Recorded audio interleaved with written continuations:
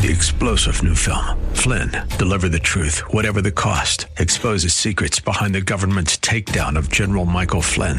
Flynn knew what the intel world had been up to. He ordered the first audit of the use of contractors. This set off alarm bells. He told the truth. He was the most dangerous person for Donald Trump to hire. They had to get rid of Flynn. Flynn, Deliver the Truth, Whatever the Cost. Available now. Watch it today. Go to salemnow.com. salemnow.com. And now back to Lifeline with Craig Roberts. I have to tell you a quick story that I think is apropos as we meet our next guest tonight. Years ago, I was a cigarette smoker. And I tell you what finally got me to quit.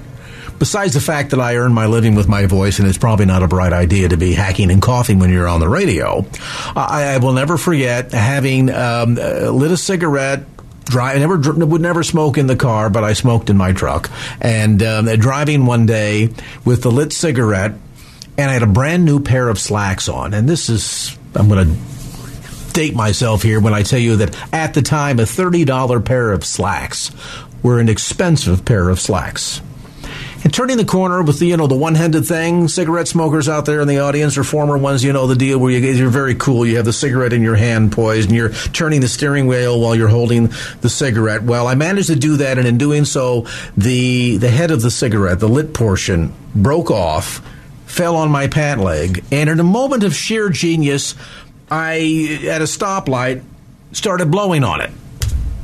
Now, those who took even basic fire starting techniques in Boy Scouts or Girl Scouts knows that once you get the ember going, if you want it to go into a flame, you provide what?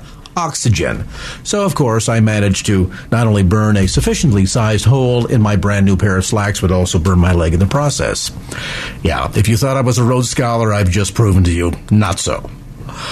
I did what a lot of people would do, I think, under the circumstances, being very embarrassed and upset with myself. I got home, and after the chagrin of having not only burnt my leg, but damaged this brand new, first time I'd worn them, pair of slacks, decided that I can handle this. I can take a needle and thread, and I am going to patch it. Well, you've never seen a worse patch job in your life. It was horrifically obvious. I attempted to take the injury, what was created as pristine, damaged in this fire. I attempted to then patch it up. And I've got to tell you, I will win no awards for my amateur-level sewing skills. Somebody told me about tailors, though, that could do restoration work. And I took that pair of slacks down to the tailor and said, here's the story. Can you fix them? Sure. Come back in a day. That tailor rewove that burn section in such a fashion that it was absolutely like new again. You'd never know that I had done that stupid thing that I did. I think the story fits as we meet our guest tonight, because all of us, I think, in life have gone through those moments of being burned and charred and damaged and wounded. And sometimes we wear that pain as we acknowledge it like a badge of honor, but it stays with us. And that wound is very clear and very obvious. And there are times that we will attempt to mend that wound in a certain fashion, but the patchwork that we've done also remains obvious.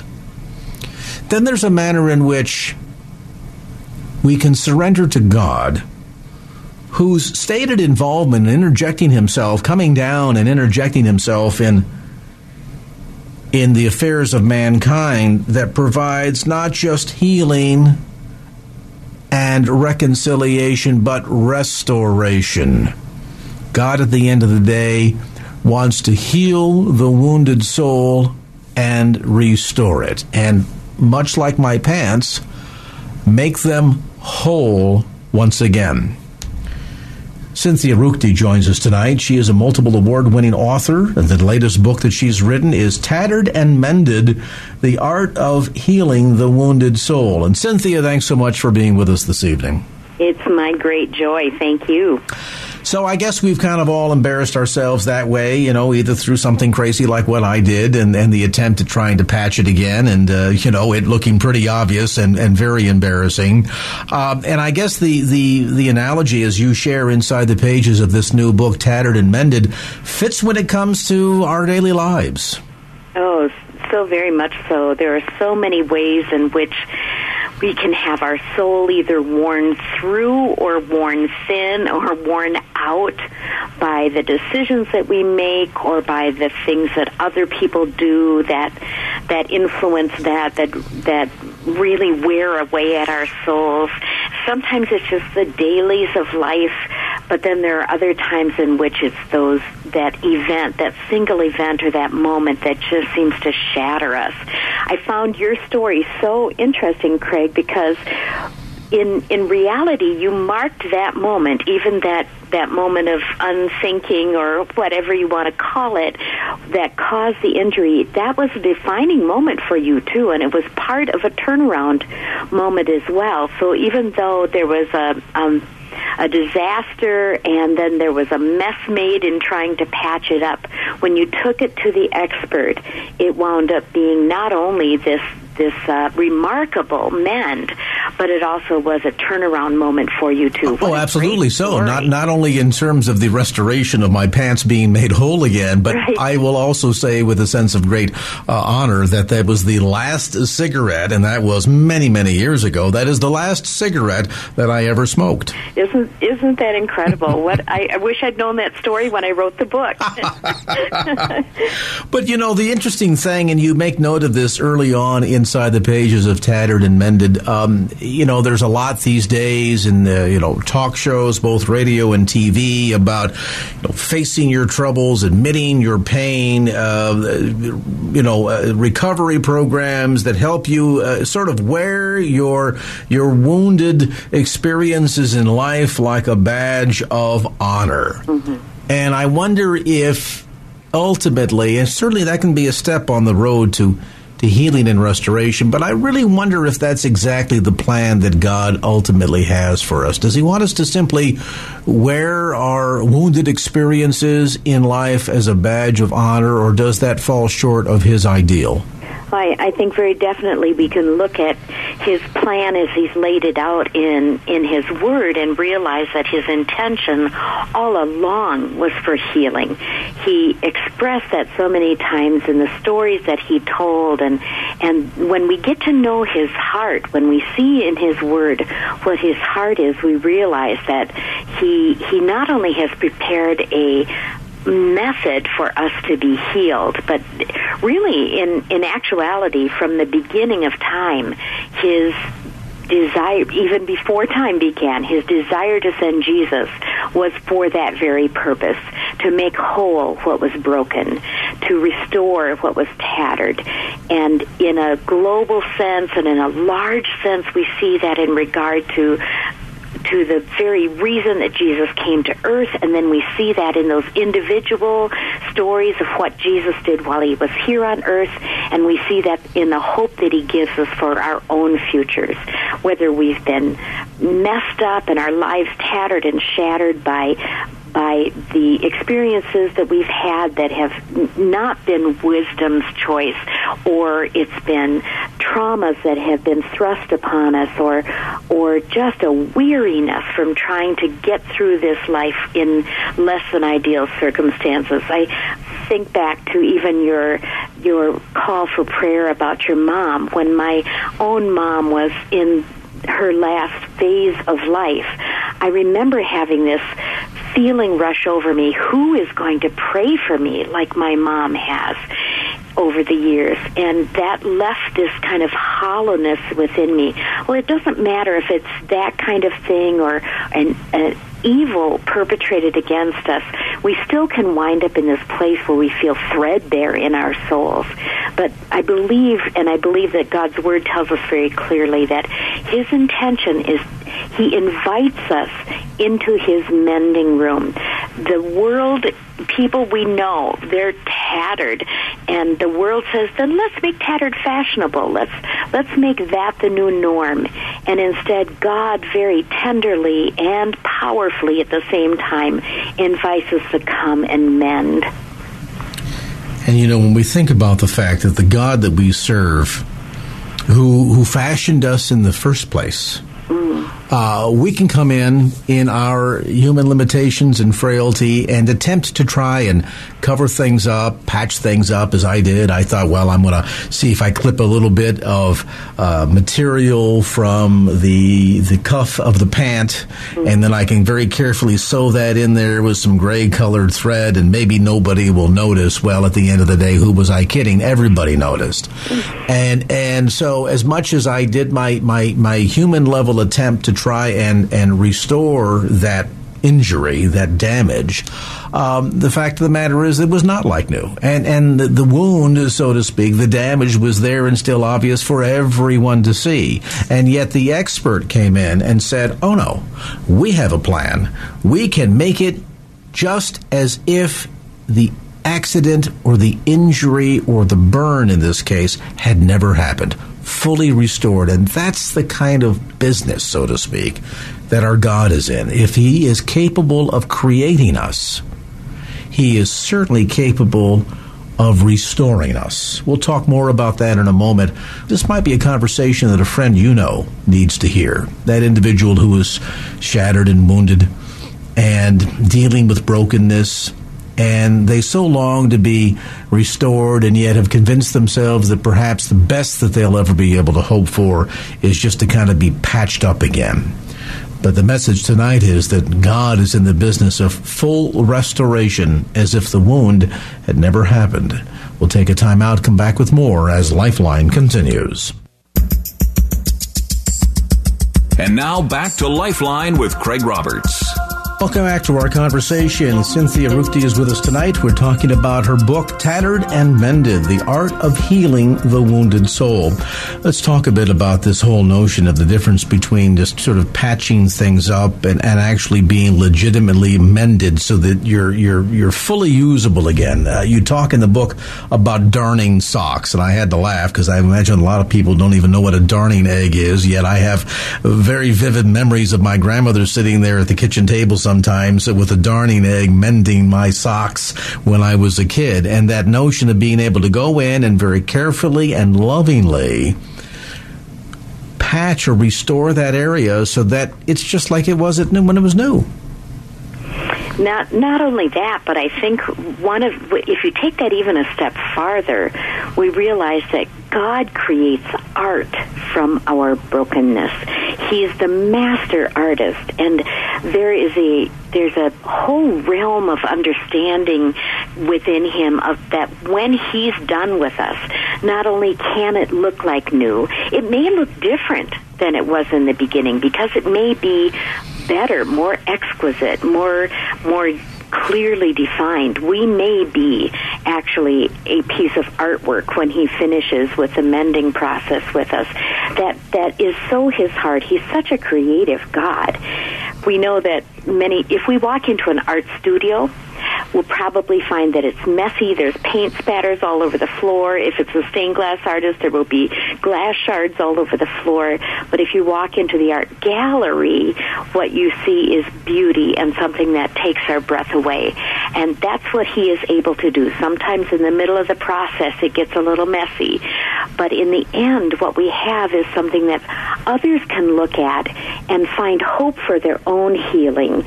And there's a story that's created that also shows that caring and very powerful and artistic heart of God in the middle of it, too.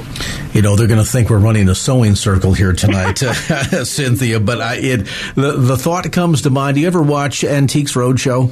I do, yeah. A lot of people now, don't raise your hand if you're driving. I don't want you to crash the car. But if you watch Antiques Roadshow from time to time, it's always fascinating. And then one thing that I always get the big kick on, besides trying to guess the prices, somebody will come in, for example, with a quilt. Mm-hmm. And they will talk about its history, this, that, and the other thing, and then here's the value, and all of a sudden that little treasure chest rolls across the bottom of your screen, and there's the price tag, $30,000. And, it's always struck me that the person or group of individuals working together that created that quilt, and back in the turn of the last century or 2 centuries ago now, it was often groups of women that would create these quilts. They took the castaways. They took the shirt that could no longer be worn, the pants like the ones that I damaged that were ripped and torn, and they didn't see them as old rags. They saw the potential of what they could become once they had been sliced and sewn together with brilliant colors and designs and patterns. And here's the interesting thing. If you could remove all the stitching and gather the original articles of clothing from which all of those portions of material came from and pile them in the floor in the corner, you know what you'd have? You'd have a pile of worthless rags that somebody would come along and say, oh, I got to do some dusting. Can I have one of those? Hey, I'm changing the oil on the car. I need one of those. That's what their value was. In the original tattered and torn condition, they were worthless. But somebody came along and said, you know what? I think I can take that reject that everybody else passes by or just treats as an old rag and create out of it something beautiful. Is that the way God sees us? Oh, I think very definitely so. We can be useful for common purposes, or we can be useful for divine purposes. And often what it takes in order for that change to happen is this mending process that sometimes involves a needle and thread, sometimes it involves a blowtorch. There are other, in the book I use illustrations that are also, in addition to the fabric arts like these, stained glass, which we mentioned, but metal repair. The roof of the, I believe it was the St. Louis airport, the copper roof had to be dismantled because it was just getting too worn and beat up, and the pigeons had found it a very comfortable home. Eventually then, because of the bent and ragged pieces of that, it was the roof was removed and the pieces of copper were put into a dumpster. But the art guild in that town, in that area, reclaimed those pieces of metal and used them to make jewelry and pieces of furniture and so many beautiful artistic results that came from what looked like it was doomed for the dumpster. And that's so the way that God operates within our lives. So many times, too, it's not that what it used to be matters so much. It's the stunning work of art that it has become. And we know that right now we're talking to people who are saying, you may be treating this lightly, but my pain is very real and it seems like it's unfixable. And we do understand that. And we're saying we want to treat this tenderly. We want to treat the subject of it tenderly too. We know that your brokenness or your tatteredness may feel like it is so raw, but that call is to realize that God is inviting you to come and mend. He's creating a place for you to be meant to be healed, to be made whole. And he can make beauty from what now seems like it's just a total mess and a total disaster.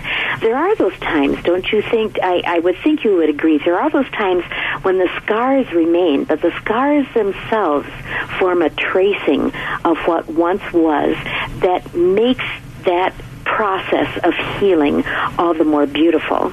I have a friend of mine who had a portion of the tissue on her face, on her cheek, removed because there was a fear that it was cancerous, and we all know how we feel about that word, cancer. But it left a scar that the plastic surgeons weren't going to be able to make smooth again. And she decided that she was going to instead be grateful for that spot on her face because the answer had been it's benign.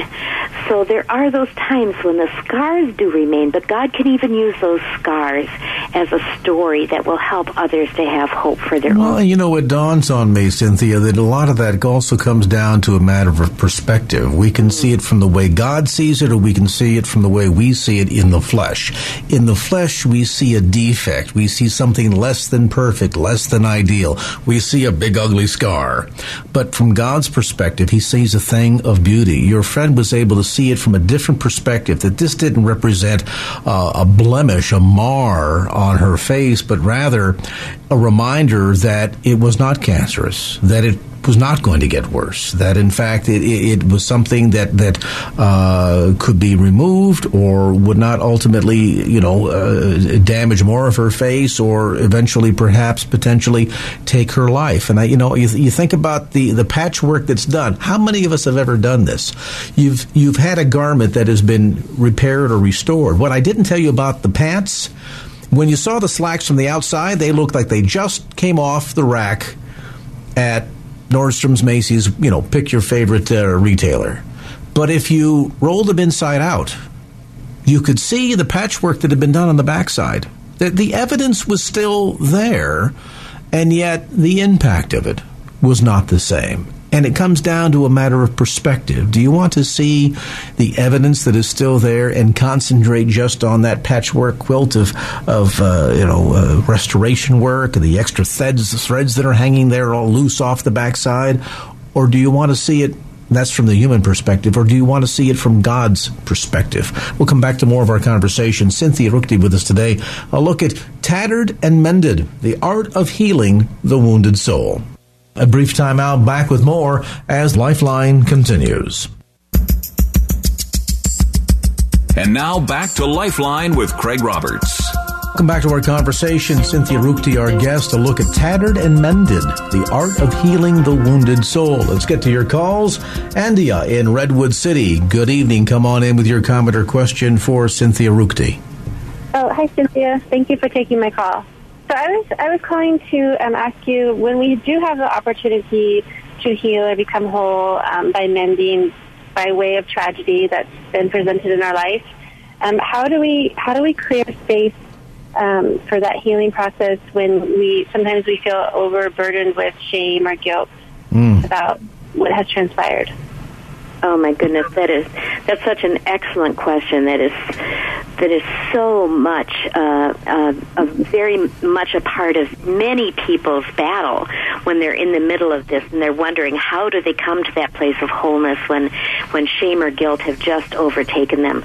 And there are some methods, I think, that God has been talking about in His Word for centuries and applies to us very much today, too, of ways that we can create an atmosphere in which we're going to best heal. We know and understand that He's invited us to come and heal. How do we create that atmosphere, as you referred to that? And I think one of the starting places is for us to stop resisting, in a way, what it is that He wants to do. So we have to kind of almost roll ourselves into His studio, if it were, could be expressed like that, and surrender that, and even surrender the shame and the guilt to Him. There's a verse in where David is talking about the sins that he had committed and the sins that were committed against him, and how he's crying out to the Father God, and he understands then that he's not only forgiven, but even the guilt of it is gone. And when I saw those verses for the first time, I thought, oh Lord God, that is it so expresses where so many of us are, that we see our shame and our guilt standing in the way of the mending and the healing that we need. And He's inviting us to even leave that on the floor of the mending room. Leave the shame and leave the guilt on the floor of the mending room. The things that we do that help create that atmosphere, so many times what they involve so much are crawling up closer into His embrace, leaning on Him, understanding that what His Word says is true, whether we feel it or not, and then stepping into that place where we will allow ourselves to believe what he said is true, that even our shame and our guilt can be gone because of his great love for us, because of this heart of compassion that he has for us. There's a verse in the Word, too, in Isaiah that says, nobody can measure the depths of God's understanding. I think in this kind of case especially, you've brought up such a great point. Our knowing that he understands that those kinds of things are a barrier to our healing makes us a little more free to say, all right, God, I will trust you even with that, so that mending can begin. Is it important sometimes to expose some of that in a safe place? And I ask that question because normally when we're overwhelmed by guilt and shame, it's not something that we want to talk about because we feel bad about it, we're embarrassed by it. Mm-hmm. And yet I wonder if, Cynthia, there are times when, and obviously you have to be very careful in terms of selecting where and to whom you might reveal something like this. But I wonder if sometimes even just being able to speak the words can be the beginning of the healing process. I think that's absolutely true. And I know in my own life that there are times when I need to be vulnerable and other times when I need to be very selective about how open and honest I am about a certain shame or guilt.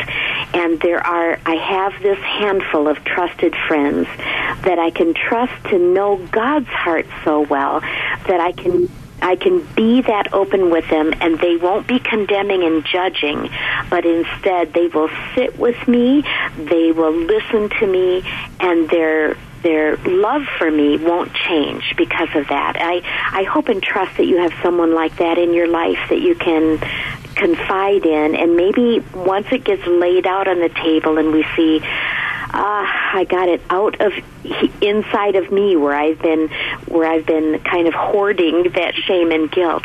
It's out now and exposed to the air. It's going to dry up so that healing can begin. I agree with that, and I think too that has something to do with our personal relationship with God too. Oh, so much so. He obviously is our first point of listener. He's our first point of who we go to, and we confess that guilt to him. We confess the shame to him. We confess that what has happened to us or what we have done by our own choices is something that we know is not what he has for us long term. He doesn't want us to live in that kind of environment and atmosphere. So I think you're absolutely right about that the strength of our relationship with him, the growth in our relationship with him is going to make a tremendous difference in that very point.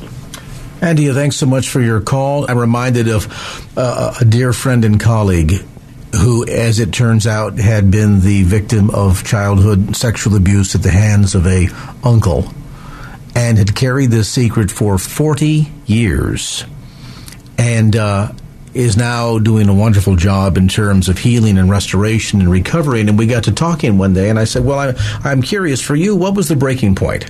Where did the healing process, the restoration process, when did God pull out the big darning egg for you and begin that restoration? And here's what she told me. She said, the first time I was able to speak the words, I am a victim of sexual abuse. It was so painful to even speak the words. She could not bring herself to do it. By simply speaking the words, it began that process of healing. Again, you have to be careful in terms of the environment, to whom and where you share those intimate details.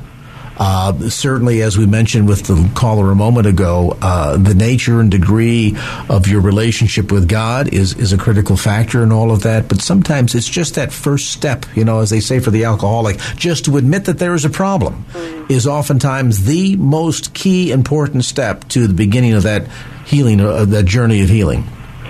When you talk about those first steps, I'm reminded, too, of a story that is included in the book. A friend of mine who had an experience much like that in childhood, and there were actually some torturous elements to it, and one of the torturous elements was that her abuser liked to hold her head underwater until she passed out. And, of course, after that, then showers and baths and shower time in gym class at school and lakes and rivers and swimming and anything like that. She had once loved swimming, and, of course, that kind of an experience robbed her of that love for swimming, and it kept her in a place of fear, obviously shame too, and fear for so many years. And this thing that she had loved so much, swimming, had been stolen from her. And there came a time later on, it wasn't right away, of course, and she grew and she matured in her faith, but there came the day when she walked up to the edge of the water. And then the next time she walked up to the edge of the water and she dipped one toe in. And the next time she was able to go in up to her ankles, and the next time up to her knees. And eventually she laid back in the water and swam.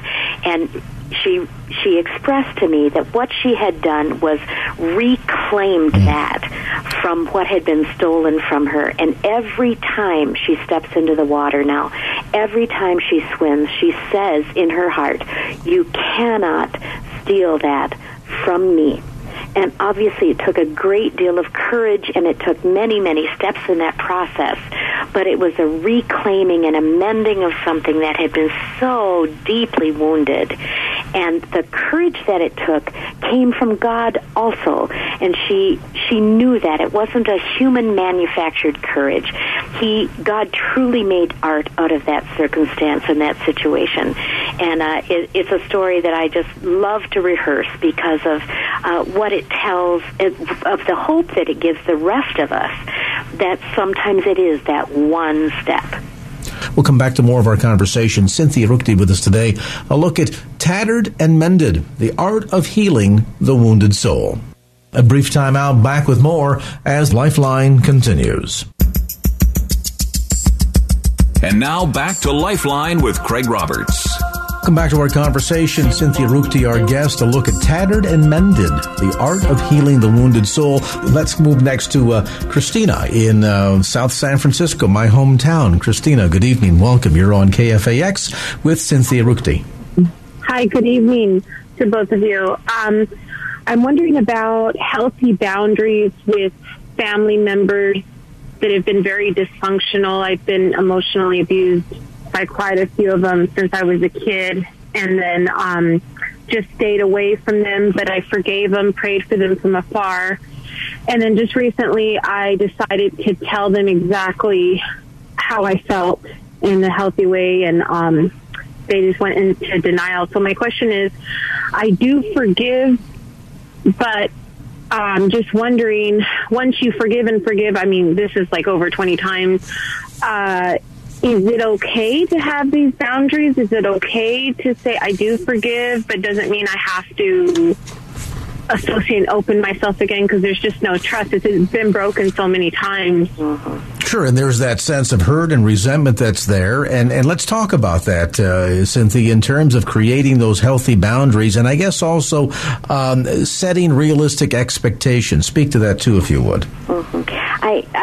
I'm not an expert in that field, psychologically speaking, but what I have observed from friends of mine and from people in my family and extended family who have had situations that have been like this, I think my heart would say, and I believe that it's supported in God's Word too, that absolutely it's important to have those healthy boundaries.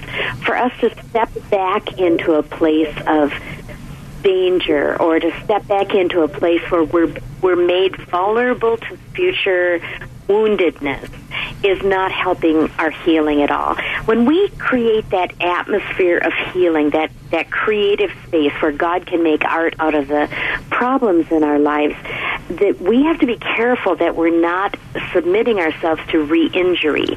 Now, that doesn't mean that we don't forgive, but oftentimes God uses the fact that we have memories as a protective layer for us that keeps us from being reintroduced into injury again. If we're going to have a wound that is going to heal, it can't get infected, An infected wound is not going to heal properly. We need that place where we feel protected and we feel safe. And sometimes that does mean that we have to make some difficult choices about some emotional boundaries. And think of the child who burns his or her hand on the stove. Mm-hmm. In the future, that child will be very cautious around the stove because they associate it with pain. And so, as you point out, sometimes that memory can also serve as a protective layer, so to speak, to know that there are certain individuals or circumstances that are not safe and therefore should be avoided. The other thought that comes to mind, and I'm not a doctor on this either, Christina, but I played one on the radio once, setting up healthy expectations as well. Sometimes when we are working through the process of hurt and resentment and we want to exercise forgiveness, sometimes our expectation is that the person who has wounded us will see our pain, acknowledge it, confess, apologize, change their ways, and, the end of the story, and they all lived happily ever after.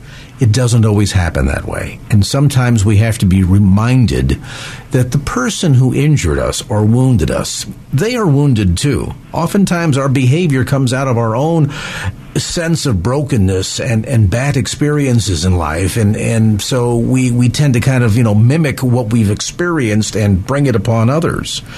Be mindful that they are still wounded or broken themselves. We talked earlier about the perpetrator who, violates a young girl, the uncle that can't be trusted. That kind of behavior can only come out of somebody who for themselves is wounded and broken. I'm not making excuses here. I'm just explaining that we have to set our expectations proper or in balance, and understanding that as we are on the pathway toward healing and restoration, experiencing the glory of receiving and being bathed in God's forgiveness, those who have wounded us may not be in the same place. They may not be in the position to return a sense of remorsefulness and an apology, or wanting to restore or heal or make whole again. And so sometimes it's just a matter of saying, I'm going to release the anger and bitterness, not hold on to that. Use that as a boundary, as you mentioned a moment ago, Cynthia, and then recognize that just because we've reached out and forgiven them doesn't mean that now everything is going to be flowers and roses and we're going to get along just dandy. I mean, that oftentimes is not the case. I think there's a quote from the book, too, that I hope will be an encouragement to you, that mending a tattered soul, and we're talking about our tattered soul, your tattered soul, is unrelated to the inability to change the past. And that's one of the beauties of the artwork that God does within us, that He does not have to remove the past, which isn't going to happen. That history is there. But instead, He can make us whole in spite of the past. It's not dependent on being able to make it as if that never happened to us. And certainly in your situation, where there were multiple times of these disappointments, that would be true. And I think you're very wise in thinking that one of the things that you need to do is create those very carefully and prayerfully established healthy boundaries. You've expressed yourself to your family now. They've been in denial. You've prayed for them from afar, you said, which is such a beautiful thing. And now I believe that you can rest in the fact that God will deal with them, and you were doing the right thing and moving forward in a healthy way as you trust and lean on Him. All right, thank you so much for the call, Christina. We've got time for one more, Jarrell, is that right? Okay, let's jump over to Regina. Come on in then with your comment or question for Cynthia Ruchti. Hi, I have a question, and I'm so happy that you guys are having this. I have a girlfriend who, she's a new girlfriend to me, but yesterday she revealed that she had been molested by her older brother.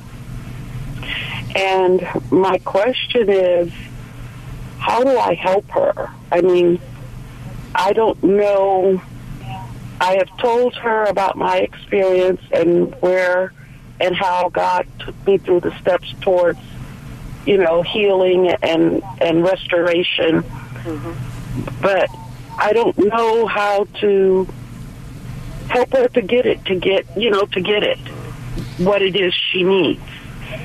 What an excellent question, and coming from such a compassionate heart. You're to be commended for that. The first thought that comes to my mind is your willingness to be a listener scores so many more points than if you had the right words or if you had a technique to share with her. Your willingness to be a friend, to remain a friend after you've heard this story, to be faithful to her, to show her examples of what it's like to live a hope-filled life, and just the evidence of that around her. There's so many things that we feel helpless to do when we want to encourage somebody else who's in such a place of such deep emotional pain as this is. And that mending process isn't going to be easy, and everybody's timetable is going to be different for their mending and healing. But your very presence in her life and your listening ear are going to provide that safe place for her in which she can mend to. There will eventually be times when you can suggest a song, maybe a worship song that was meaningful to you. There will be other times when you can suggest other things that might be beneficial to her, but quoting scripture verses for her and trying to give her the plan that worked for you is going to be less effective. And it's just such a beautiful thing that you're expressing this and asking this question. But I would encourage you to serve as that listening ear for her, and eventually she's going to see some of the answers coming to her own heart and mind as she leans on you and as you represent Jesus to her. Cynthia, boy, it's been a great conversation tonight, and I think we've got something started here. This process of how God comes along in our lives and can mend and restore that torn, tattered fabric, that tapestry of our life, and discover and experience what it really means to have the art of healing of the wounded soul. The book, Tattered and Mended, The Art of Healing the Wounded Soul. The new book, by the way, is newly published by Abington Press and available at Christian bookstores throughout the Bay Area. You can also check out Cynthia's website, Cynthia Ruchti. I'll spell that. That's Cynthia, Ruchti, CynthiaRuchti.com. Cynthia, thanks so much for the time. Well, that's going to do it for this edition of Lifeline. Thanks so much for being with us. And if there was anything you heard on today's show that you'd like to hear again or share with a friend, grab a copy of the Lifeline podcast. Simply log on to KFAX.com. That's KFAX.com for the Lifeline podcast. Our producer is Wanda Sanchez. I'm Craig Roberts. Till next time round, remember, just don't keep the faith. Get out there and share it and make it a great evening. So long. Opinions expressed in the preceding program do not necessarily represent the views of the ownership, staff, or management of KFAX. Copyright Salem Communications, all rights reserved.